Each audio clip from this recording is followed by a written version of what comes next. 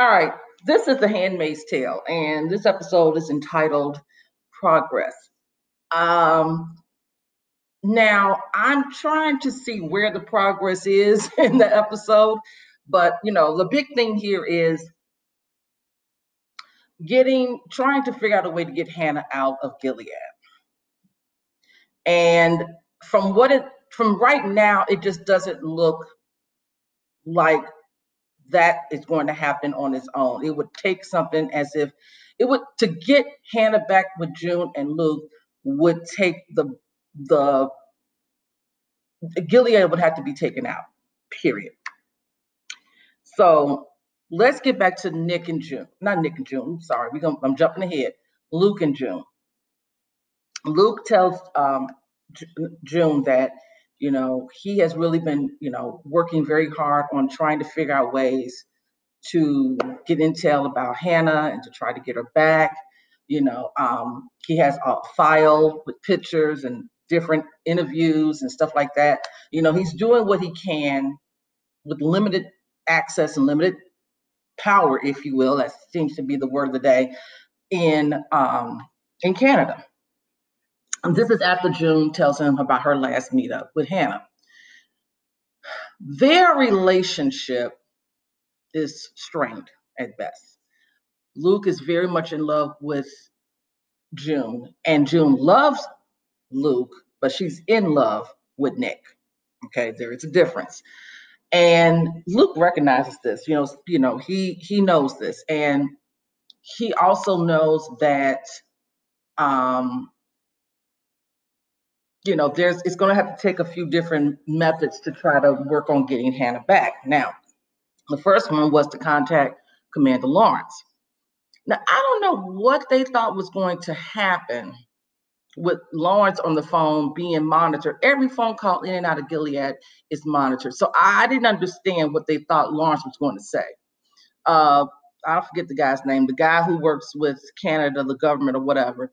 He arranges it. Luke and, June go to their office and they talk to Lawrence. And Lawrence was like, I know you got to be joking. You know how he's very sarcastic. And he was like, are you kidding me? You think that I would be able to maneuver such a move to bring a child out of Canada? Now, I kind of felt like he was,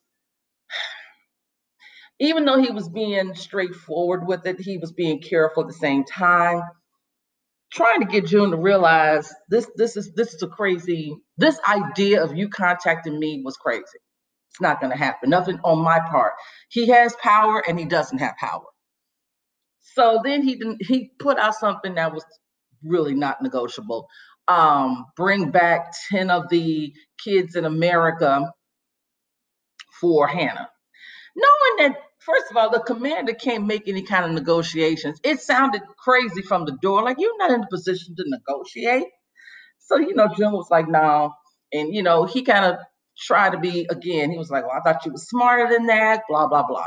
Listen, there was a no-go from the beginning. I don't even know how they thought that Lawrence was going to be able to maneuver or say anything. Now, if he was speaking in code, I didn't catch it. That's very possible. But from what I can tell, from what I surmised, it ain't happening. He was letting it be known, child, give it up. It's not happening. Okay.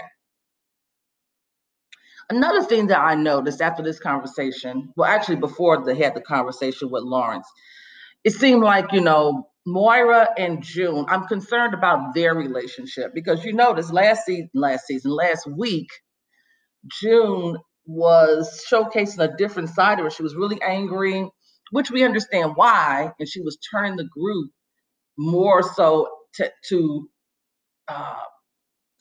express anger versus trying to heal. And Moira was very much against that. She wants them to heal. So I think there's a little friendship strain going on here because, Moira, when she saw June with the pictures and everything of Hannah, she just kind of looked at June. She's like, she didn't say anything. She just kind of looked at her. You can tell like they're not definitely in the same space. This June that we have here now in Canada is definitely a different person. Moira, although she's been raped and what have you, and she's gone through the trauma, and still deals with it to a certain extent. But it seems like Moira wasn't there as long as June. And, you know, she didn't have a child in Gilead. She didn't, I don't know how long she was at her commander's spot, to be honest, before she was turned over to Jezebel's. Or did she even get posted? I don't even remember if Moira got a posting. I think Moira was sent straight to Jezebel's because I think she got caught trying to escape or something, and they ended up sending her to Jezebel. So I don't even think Moira even got a posting. But nonetheless, being at Jezebel's wasn't a great thing, and it was through June helping her get her mind right to get up out of there, and then she ended up escaping to Canada. Moira's experiences are drastically different than June's. Moira was able to cope and deal and heal quicker. You know, she moved on. She had a girlfriend eventually, even though it didn't work out, but she was able to have a girlfriend. You know, it took a little time. We did see where Moira was in a bad space, but nonetheless, so moving forward, I don't know. Moira and June, you know, they got to work on their relationship, and so does June and Luke if they're going to continue to be together. So the Commander Lawrence thing fell through. All right, so when they get back home and they're talking, and Luke was like, I think Luke probably had this on his mind from the get-go, but really didn't want to go that route, and that is to include Nick. He came there to the living room and told June, look, we have one more option, and that is to utilize Nick. Since he's the commander, maybe he can give us some, that's our last hope in Gilead, is Nick. And I think that instead of calling him, you should meet him in person and bring Nicole. See, Luke knows that June is in love with Nick. And he knows that Nick would do whatever he possibly can to help June. He knows this. And he's willing to send her to her former lover and to get what he wants, which is his daughter. He's willing, he loves June that much to give her up. That's what it came across as, to give her up so that they could get their daughter back, whatever it takes. So June makes this, you know, she makes the arrangement and all of that with, I think his name is Mike. Let's call him Mike, the guy who works with the intel group, the government, whatever. So she meets up with Nick.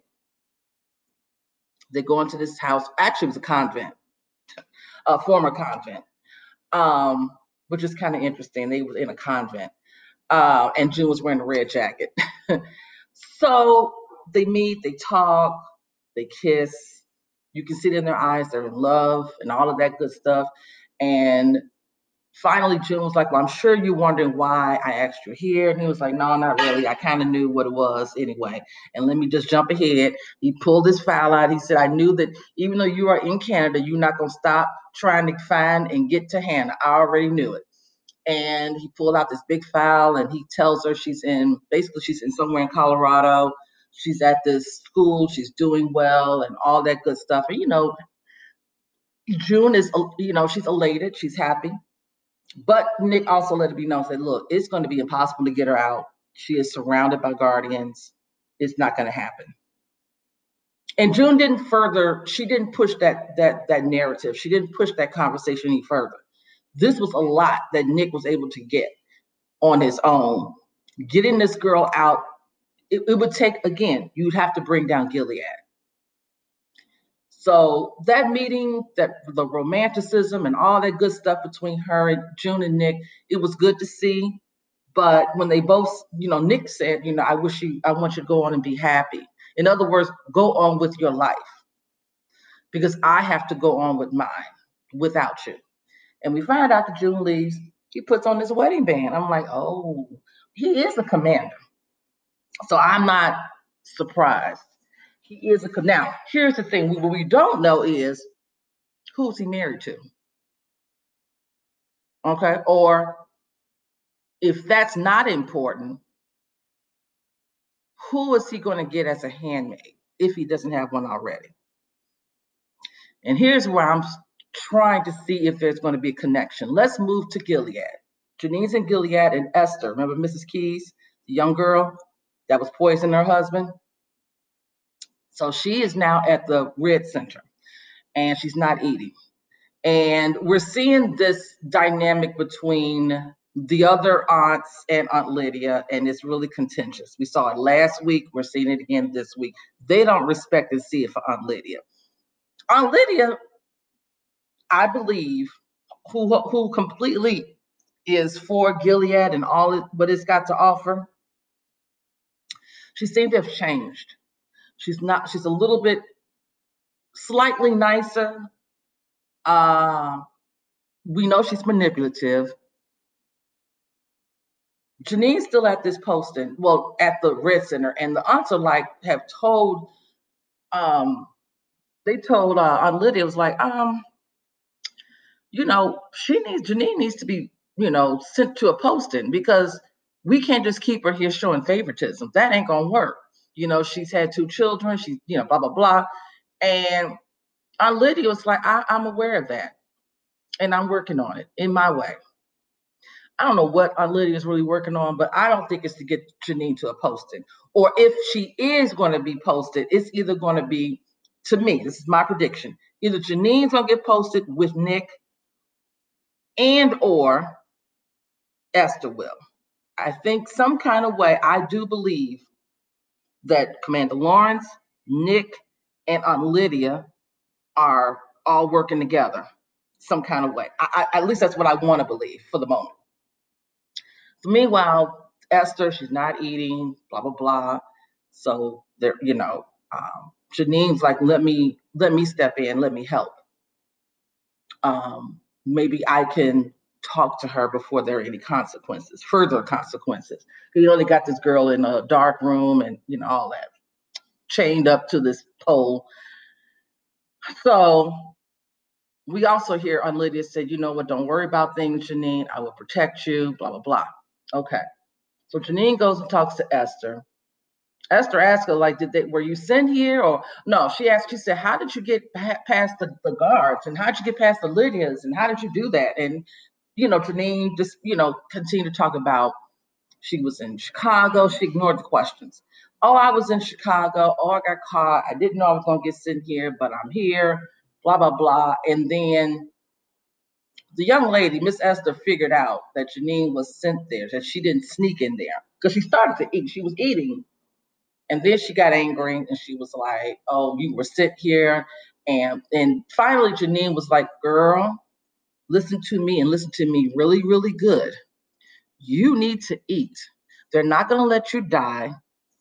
Things are going to get severe for you because they are looking at you as someone that can have children. You need to seriously reconsider this I'm not going to eat thing. It ain't going to work out in your favor.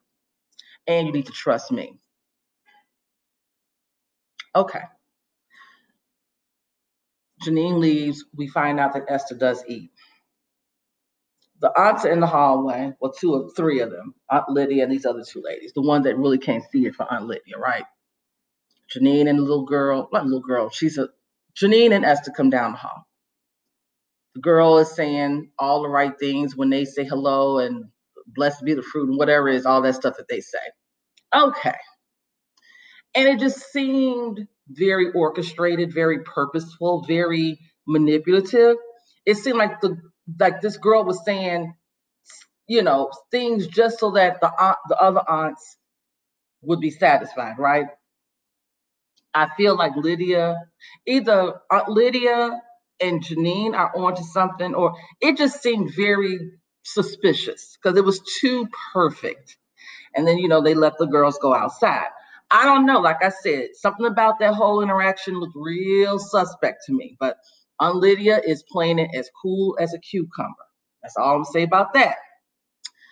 So let's get back to Canada with Fred and Serena Joy. They get visits. Naomi and her husband, the guy that, they cut his arm off because he was having his way with Miss Janine. They had a little relationship.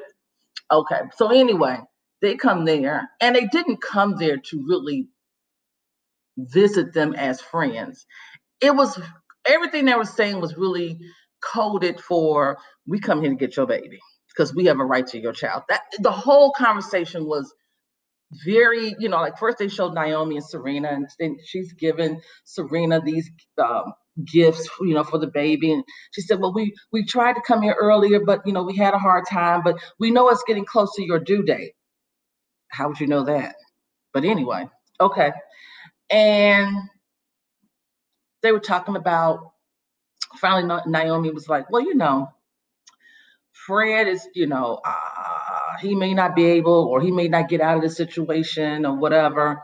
And you can come back to Gilead, and we can take care of the baby. And at that point, Serena's like, okay. So me coming back to Gilead and you taking care of my child, look. And Serena was no fool, because later on when she talked to Fred, she was like, me going back to Gilead, I could be sent to the colonies or turned into a handmaid, and they are going to, this baby can be removed and property of the state. When Fred was talking to Naomi's husband, Fred was like, look, what are y'all doing to advocate for me? What are y'all doing to try to, help me get out of this situation? Because I haven't heard anything. And the husband was like, oh, well, we haven't done anything. So basically, I don't know what their purpose was. I guess to warn them that, your time is up. We don't see it for you. We're not doing anything to help you out. We just hang you out to dry, out of sight, out of mind, all that good stuff. We're just here to get that baby. And whatever happens to you, happens to you. And Fred realized that. So Fred and Serena was like, these conversations was like eerily like showcasing the end for both of them. So Fred said, I'm going to do whatever it takes to protect you and my son. So he negotiates with, how did it go? They did a negotiation where Mark is the guy, the government guy. Mark ends up telling Janine, Moira, and Lou that they struck a deal with Fred, and some kind of way Fred's going to be set free in exchange for being, him giving us all the secrets and being the intel for Gilead and all that good stuff. And of course, this sets everybody off, especially June. She goes outside and she tells Mark, I'm going to kill you. Fred is a rapist. Fred is this, Fred is that. I don't blame June for snapping. I don't. I know, she's like, y'all used me, whatever, and I don't feel like you guys are coming through for me, and blah, blah, blah. I'm very curious to see how this actually works out. Because Fred, obviously, in giving whatever information he gives and being set free, he can't go back to Gilead because they will put him on the wall. So I don't know how his freedom is going to help him in the long run. I think Fred was looking out for Fred. Because he didn't mention anything about what's going to happen with Serena. Child, this is a mess. But it was a good episode. Now we're seeing a lot of twists and turns since June is back in Canada, and who is helping whom. And because, Fred was like, well, I'll do everything in my power initially. And Serena was like, what power? You're right. You gotta, what can you give to work out in their favor? I think there's going to be a takedown of Gilead. This is what I think. But you know what? It was a good episode. I'm looking forward to next week. Talk to you later.